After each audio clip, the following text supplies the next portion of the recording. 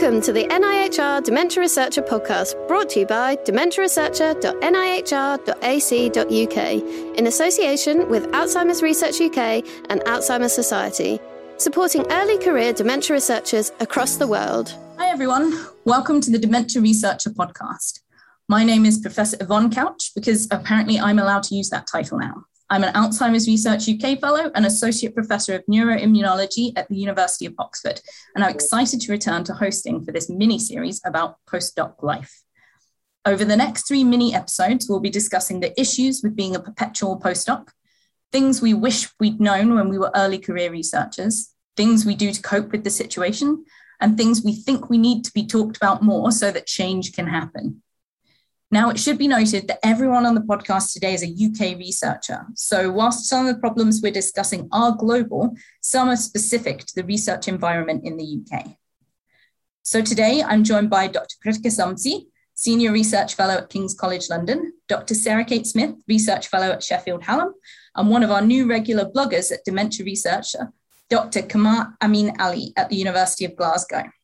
Hello, everyone, and thank you for joining. So today's podcast is called 2020 Hindsight, Tips from Perpetual Postdocs. And what we're going to do is share some of our stories and some of the things we wish we'd known earlier in our careers. But let's start with some introductions. Sarah, I know your story is a little bit more unusual than most. Do you want to tell us a little bit about your background? Okay, so hi everyone. My name's Sarah, and as Yvonne said, I'm a postdoc at Sheffield Hallam University. I came to academia late, having been a manager at the John Lewis Partnership for many years. I completely changed my career path following many years as volunteering as a Samaritan, and was shocked and saddened really to realise how many calls were from older adults and people living with dementia. These people weren't suicidal, but the Samaritans were their lifeline and their contact, and they were feeling isolated and just wanted a regular conversation with the outside world. So when my youngest son was 6 months old, I enrolled with the Open University and did an undergrad in psychology, which I completed part-time whilst bringing my children up. I achieved a first-class honours and then secured an ESRC-funded fellowship. Economic and Social Research Council Fellowship to undertake my PhD in the School of Health and Related Research at the University of Sheffield. My PhD focused on people living with dementia and how we may enable people to engage and enjoy digital technology in line with the rest of the population. So since gaining my PhD in 2015, I've held 5 postdoc positions in 4 different universities in 3 different cities in the UK, all engaging older adults and people living with dementia and the promotion of digital technology in health and social care contexts. That's me. Excellent, thank you. I love the fact that you found your passion later in life. It's not too rude of me to say later in life, but I think to go back and find like that niche that you love, I think is wonderful.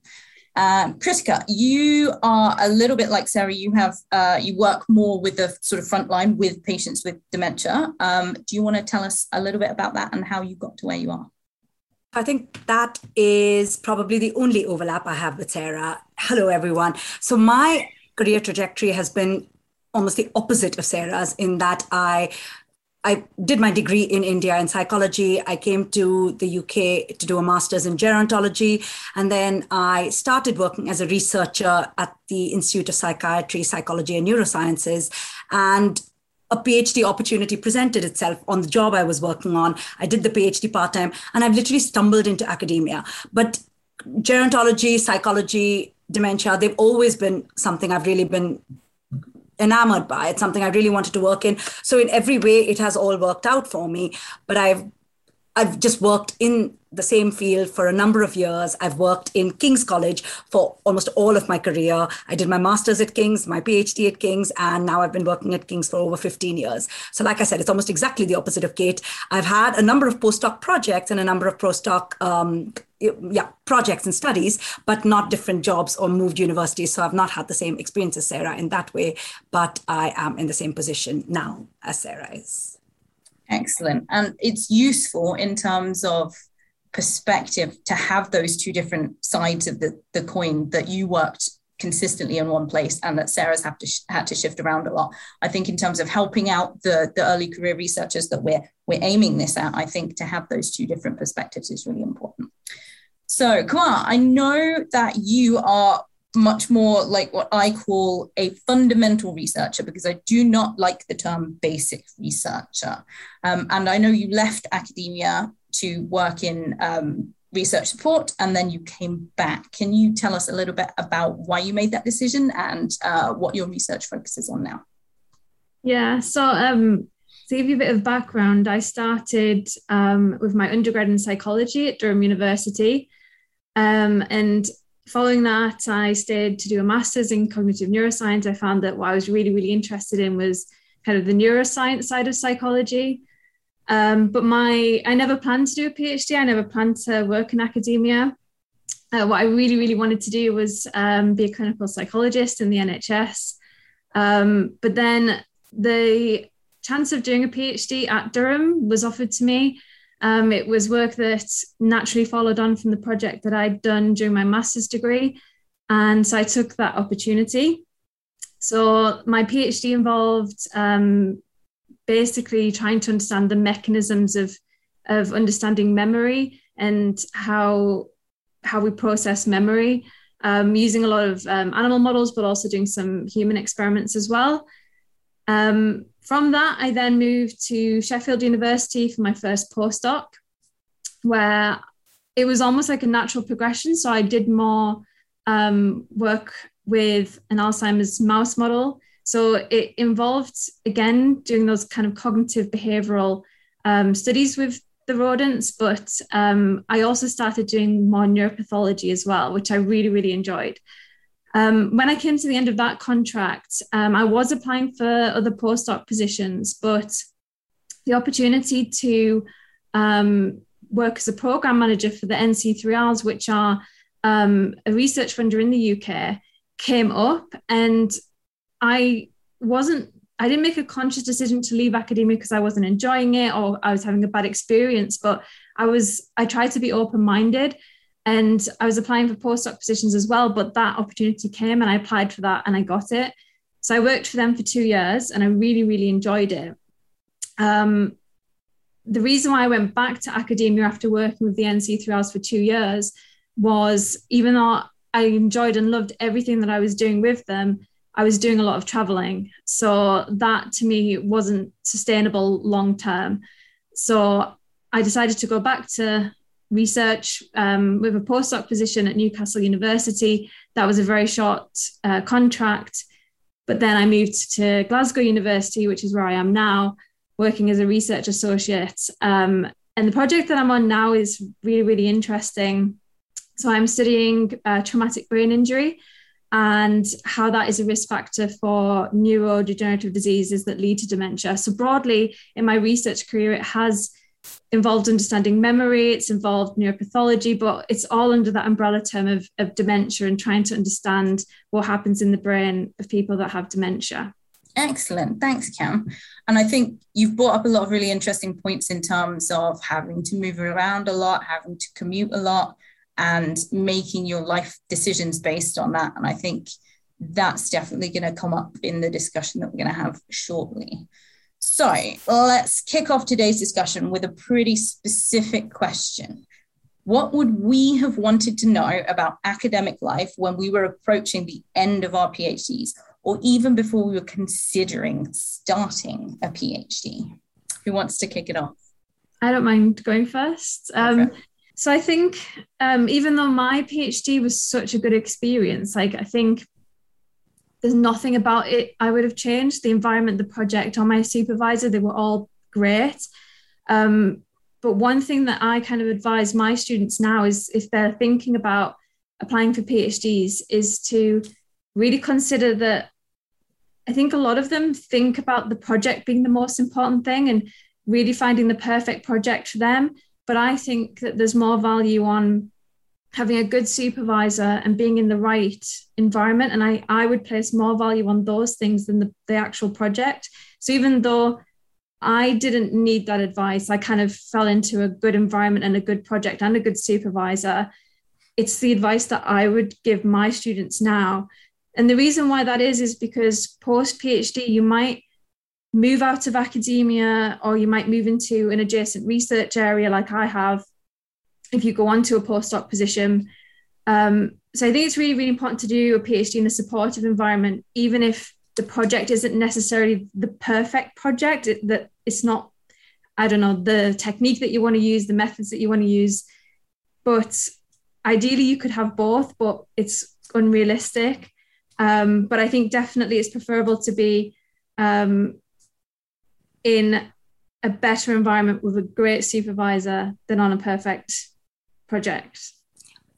I completely agree. I'm taking it the next step and think that's even important at the postdoc level. I feel like I've got to where I have, and the reason I stayed at my university for so long has been principally because I've felt I've been lucky. I feel like I've got a really supportive manager, as well as a team, as well as the junior researchers coming through are also amazing and really supportive. And it's been a really lovely, flourishing environment. But I feel like the systems in place, we shouldn't be depending on luck. I feel the systems in place are not enabling where the luck shouldn't be the only factor. I feel like the current systems are depending on luck, taking early career researchers and postdocs through to these positions. And then if you don't have a good supervisor, or you don't have a good research team or a good environment, the system really fails you. And I think that's why I was keen to do this podcast, because I feel like I've been lucky. I'm not here to complain about how hard it's been. I'm more kind of aware that it's not like that for everyone, and something needs to change, because everyone's luck is going to run out at some point, including mine, but also it shouldn't be luck that kind of brings us to this point. So I definitely think the environment you're with and the manager and the research team you're working with plays a really crucial role in, I'm sure, PhD level, but also at postdoc level and beyond.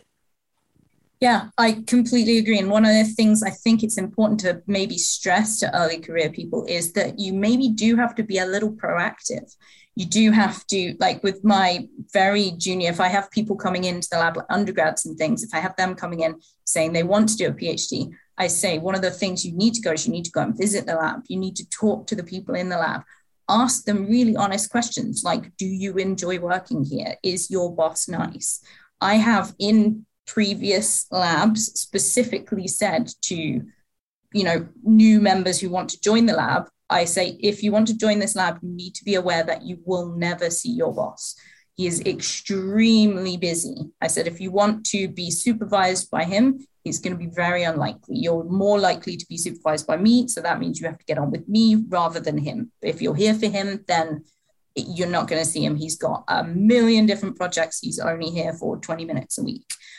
So I think that kind of degree of honesty from the people within the lab, but also that kind of degree of motivation from other people, I think is really important. Sarah, did you want to jump in? Yeah, I think I agree with what everyone is saying here.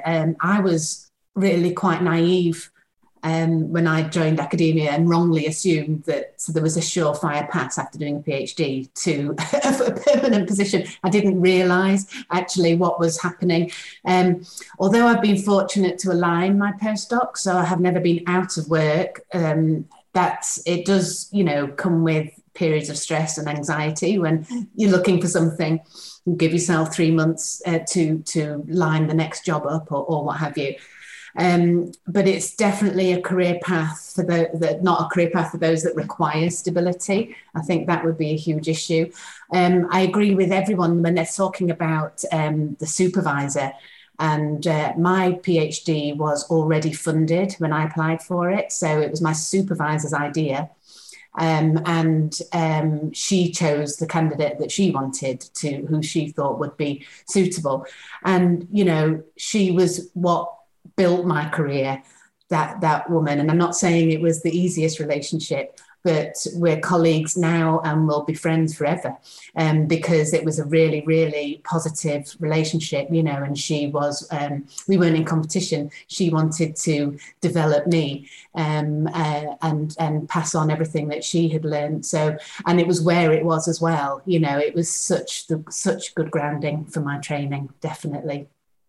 Yeah, and I think that definitely helps. And I think I did kind of similar things. I almost blundered into academia very naively. And like you say, I sort of assumed that, you've got all these qualifications, you have to get a job at the end, right? And because you're sort of surrounded by academics, you just kind of assume that that is what your job is going to be. But Cam, I know you moved out because you said you wanted to have more of an open mind about sort of other opportunities that are available. Do we think that part of the problem here is that there aren't really other opportunities outside? Do we think that basically if you don't stay in academia, you're almost considered a failure? And how do we highlight that there are other things that you can do after you finish a PhD? Yeah, I do feel like there is a narrative around those who choose to leave academia, because it's not always acknowledged that some people might choose because they discover what they really, really want to do. The great thing about doing a PhD is that you, and actually doing research in general, is you do lots of different activities. So day to day, I can be doing lab work, data analysis, writing. These all require very, very specific skills. And the good thing about doing a PhD is it gives somebody the opportunity to develop these skills and decide whether they really, really enjoy or are really talented at doing one of those things. So for example, if they're really, really talented at writing, they might choose to leave academia after their PhD because they've discovered what they really, really enjoy doing. And that should be celebrated. It shouldn't be seen as, oh, another person is leaving, that's a failure. I feel like as well, we need to support more people at the PhD level in terms of letting them know the different career options that are available after a PhD, because I feel like a lot of the time is just this perception of a linear progression following the PhD, and you're kind of left to find out about these other career options yourself. And I feel like universities are getting better at promoting them and, you know, having events and workshops and things like that, but it's certainly not perceived as a positive if you leave academia. I feel like that's the narrative at the moment. Yeah, definitely. And I think there's still some, definitely within universities, I feel like the careers advice teams are often still a little bit sort of set in their ways. I know that admittedly, I was an undergrad a really long time ago, but when I was an undergrad, it was almost like, well, you're doing a science degree, you're going to have a job in science. That's the way it works. And I just feel like that's not the case. And there are so many other things. Whilst you do gain a lot of really specific skills during a PhD, like, you know, I know exactly how to get to really tiny blood vessels in a mouse neck. And that's not necessarily a transferable skill, but I do then technically have very, you know, great manual dexterity. I have writing skills. I have, you know, that kind of transferable skill that you can use in other career paths. And I feel like there is this, because you're surrounded by academics, it feels like that is the only option. And universities, I don't think are, like you say, celebrating enough that actually you've got this skill, maybe you'd like to be elsewhere. Cam, go ahead. Yeah, I feel as well, sometimes it's the terminology that's used. So when they are discussed, they're talked about as alternative careers, but that suggests that having that career in academia after your PhD is the norm. As soon as you use the word alternative, it suggests that that is the norm. And I feel like if we just change the narrative around it to, these are all legitimate careers that you can have after your PhD, none of them should be considered the norm and none should be considered alternative. I think, to be honest, actually, it never occurred to me to leave academia. And I don't know if it was because it wasn't a choice. I didn't realise there was a choice. I thought that, rightly or wrongly, that I did my training here and then I carried on. And that again, it's a naive way, but I think it was the ethos of the institution I was in. And they were training for their postdocs. They were trained, you know, and you weren't expected to leave, really. I think some of my peers did go into industry roles, but I was always very sure that I wanted to apply what I'd learned in my PhD in a job, you know, in a full-time job. And it was always about people living with dementia. And I felt the best way I could impact positively on their lives was to continue in academia. And that was how I was going to build the evidence and make a difference. It's just a different perspective, isn't it? It is. It's completely a different perspective. And I think, like you say, if you're sort of within that environment, it's almost where you get stuck. But there's also this, like Cam says, there's this narrative around leaving. I know that I had a student who wanted to go into science communication, and she's really enthusiastic and she's really outgoing, and her, as a psychoms person, she'd be really good. And I even remember, like, even with my attitude towards this, I remember having a conversation saying, she's leaving science, it's a shame. And I just felt that that's not the right thing to say. It's not a shame. It's not a shame for her, especially not if it's what she's passionate about and it's what she's good at. I don't think it should be, considered a shame that she's changing her career path because she wants to do something she enjoys. I don't think that's necessarily a bad thing. So I'm hoping that as all of the old white guys sort of start to retire, that maybe we can change the culture and change the ideas.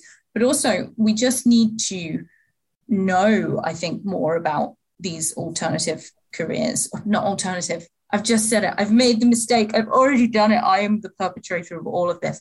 Cam, you went to the NC3Rs. Like, how did you find out about the job? Did you go job hunting, or did it just come up, or how did it happen? Well, so the NC3Rs actually funded my PhD. So I actually knew about them as a research funder in the UK. And the great thing about the NC3Rs is they're very personable. So they organize a lot of events. So those that they fund, you get to interact with the staff there. And so round about when I was coming to the end of my first postdoc, these new regional program manager roles were being created.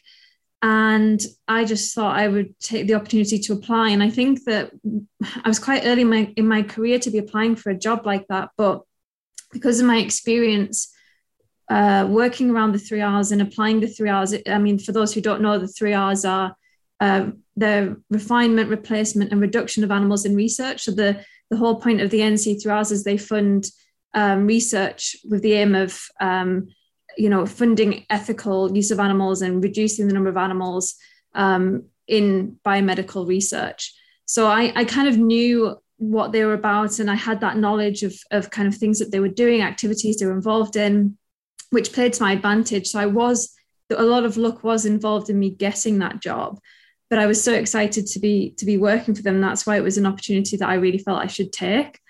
But at the time, because I was also applying for other postdoc jobs, similar to what Sarah was talking about, if it wasn't because I already knew about them, I wasn't exploring other options. My other options would have been to stay in the research area that I was working in and to progress that way. It was just because that seemed like an opportunity that I had some familiarity with already.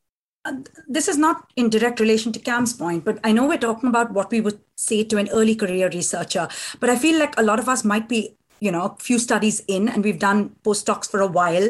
And I feel like I'm now at a point where I'm not considering leaving academia for good or bad reasons. I'm very happy here. It's not a problem. But even if I was, because I've done a good few postdoc studies and I'm struggling to make the leap into, more of the senior roles, I feel like leaving academia would take me back to being a starter in a new career. So just out of a PhD, having those options is almost easier than the point I am at now, which is a more senior academic, and then going into science communications or a policymaker at a charity would take me back to being a new learner. And that is something I may not be willing to take on. So I feel like at this stage of my life, I have even less options.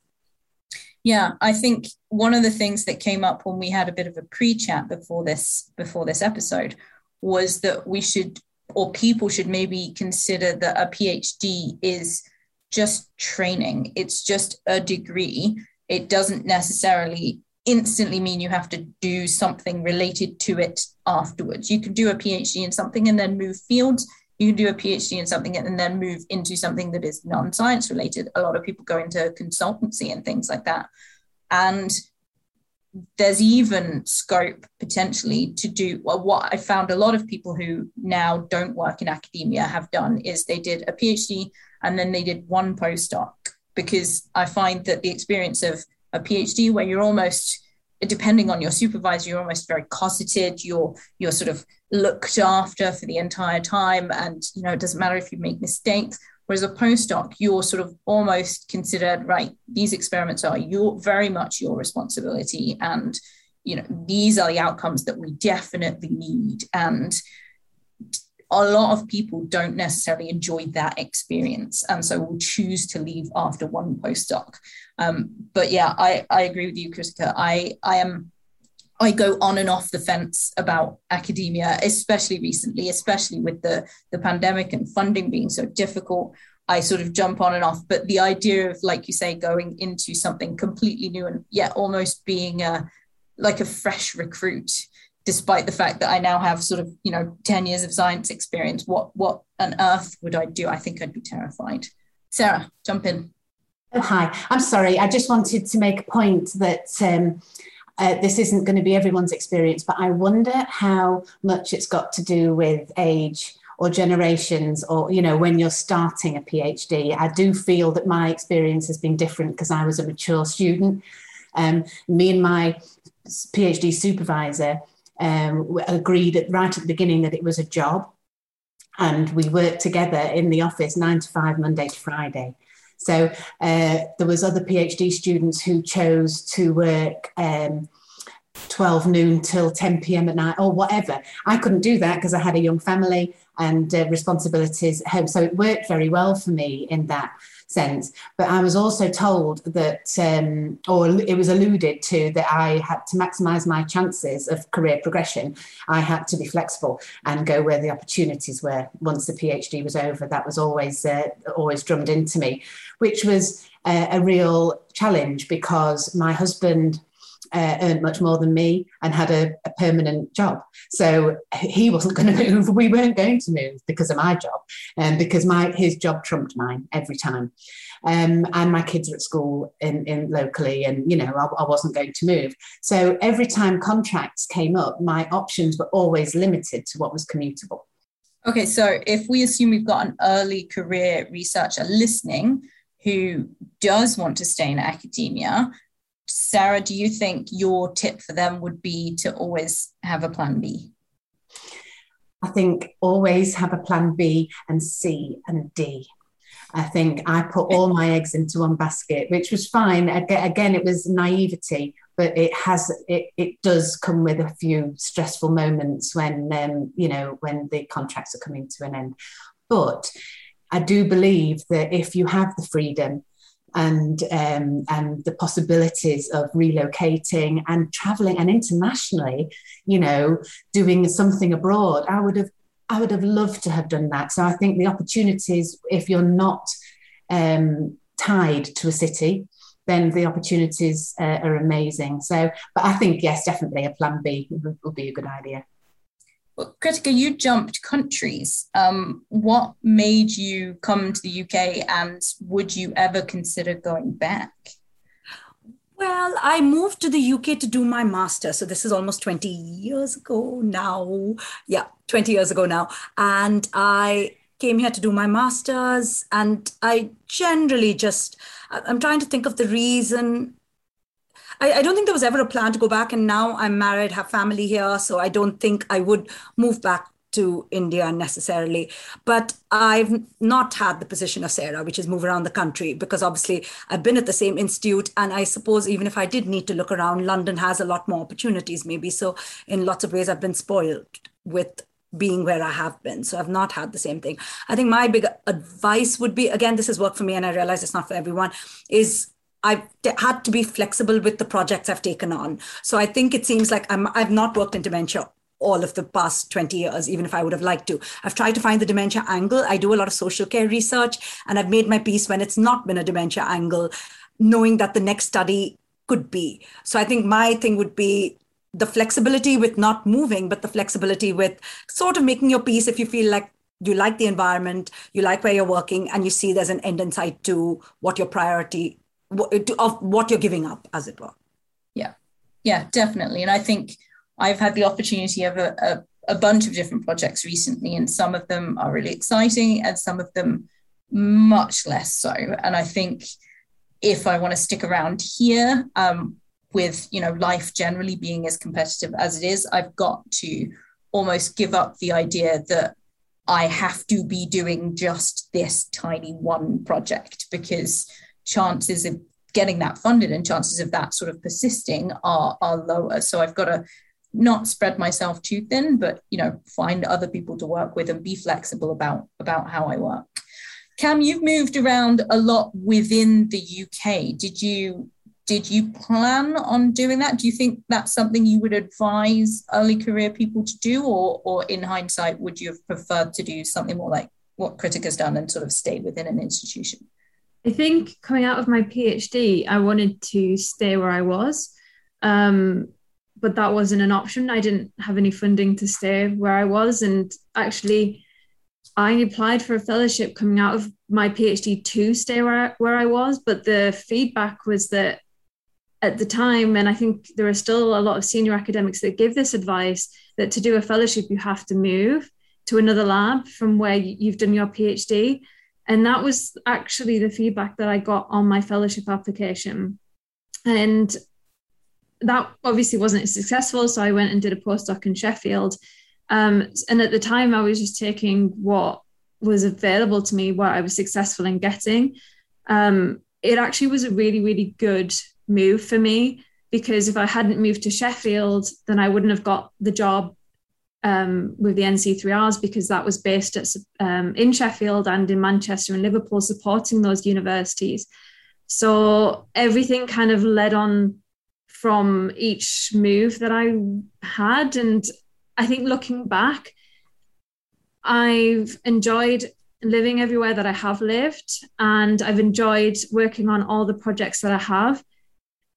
My advice would be just to be open-minded and follow what you're interested in, because that's what I did when I moved to Sheffield. I was excited to be working and doing a lot of those cognitive behavioural tests that I'd spent my PhD developing, but it gave me the opportunity to work with an Alzheimer's mouse model, and it gave me an opportunity to learn a new skill in neuropathology, which is now all that I do, working on human tissue in doing neuropathology. So I was quite nervous about learning that new skill, but now it's all that I do. Like I followed what I was interested in, and that's now everything in my research. So my advice would be to follow what you're interested in. And if you have got the flexibility to move like I did, then it is a great opportunity. It can be quite scary, but it can also be an excellent opportunity. I feel like as well, we need to, and I think it is something that is predominantly with senior academics, but we need to change this narrative that it is necessary. If for whatever reason, somebody wants to stay where they are, if it's because of family reasons or because actually that is just the best environment for them to do that project, then we shouldn't be telling people that they should move for the sake of it. Like that to me is just ridiculous. Absolutely. And I think, like you say, this is a narrative that has persisted, but there are so many opportunities now to have fellowships where you put in a bit of time in another lab. You go away. The idea is you go away for 3 months or 2 months or 6 months. You learn a new skill and you bring that skill back to the lab that you're in. And I think those opportunities for growth are really important. I did my first postdoc in Denmark, and I was only there for a year, but it gave me a different perspective on how research is done in different places. But it also allowed me to see that actually I was really enjoying being in Oxford. And actually that was a research environment that I particularly enjoyed and I knew, and I think it could possibly be a bit of status quo bias. I like it here and I know how to find things and how to find people who know things. So I didn't necessarily jump around as much as I could have done. But I do think that there is a lot of change happening in terms of that need to move. So my advice would be sort of an amalgamation of all of your advice. And that would be that you need to do what makes you happy. And if what makes you happy is jumping countries and experiencing something completely different, then you do that. If what makes you happy is going into a career in writing, then do that. And you shouldn't let the status quo or the inherent bias of senior academics let you in any way move away from what makes you happy and what makes you enjoy life. It's time to wrap up today's podcast, which I hope you found useful if you're starting out on a career in research. Tune in for the next one, where we'll discuss what to do if you're already at the stage where you're trying to establish yourself, which is what a lot of the researchers on this podcast are. Remember, if you're an early career researcher and you're looking for resources on CVs, cover letters, cold emailing, etc., check out the Dementia Researcher website. I'd just like to thank our panelists, Dr. Kam Amin Ali, Dr. Sarah Kate Smith, and Dr. Kritika Samsi. We have profiles on all of today's panelists on the website, including details of their Twitter accounts, so feel free to jump on and follow their research. Thank you all for listening, and remember to like and subscribe to the Dementia Researcher at Apple Podcasts, Spotify, or wherever you get your podcasts. Stay safe and keep researching. Brought to you by dementiaresearcher.nihr.ac.uk in association with Alzheimer's Research UK and Alzheimer's Society, supporting early career dementia researchers across the world.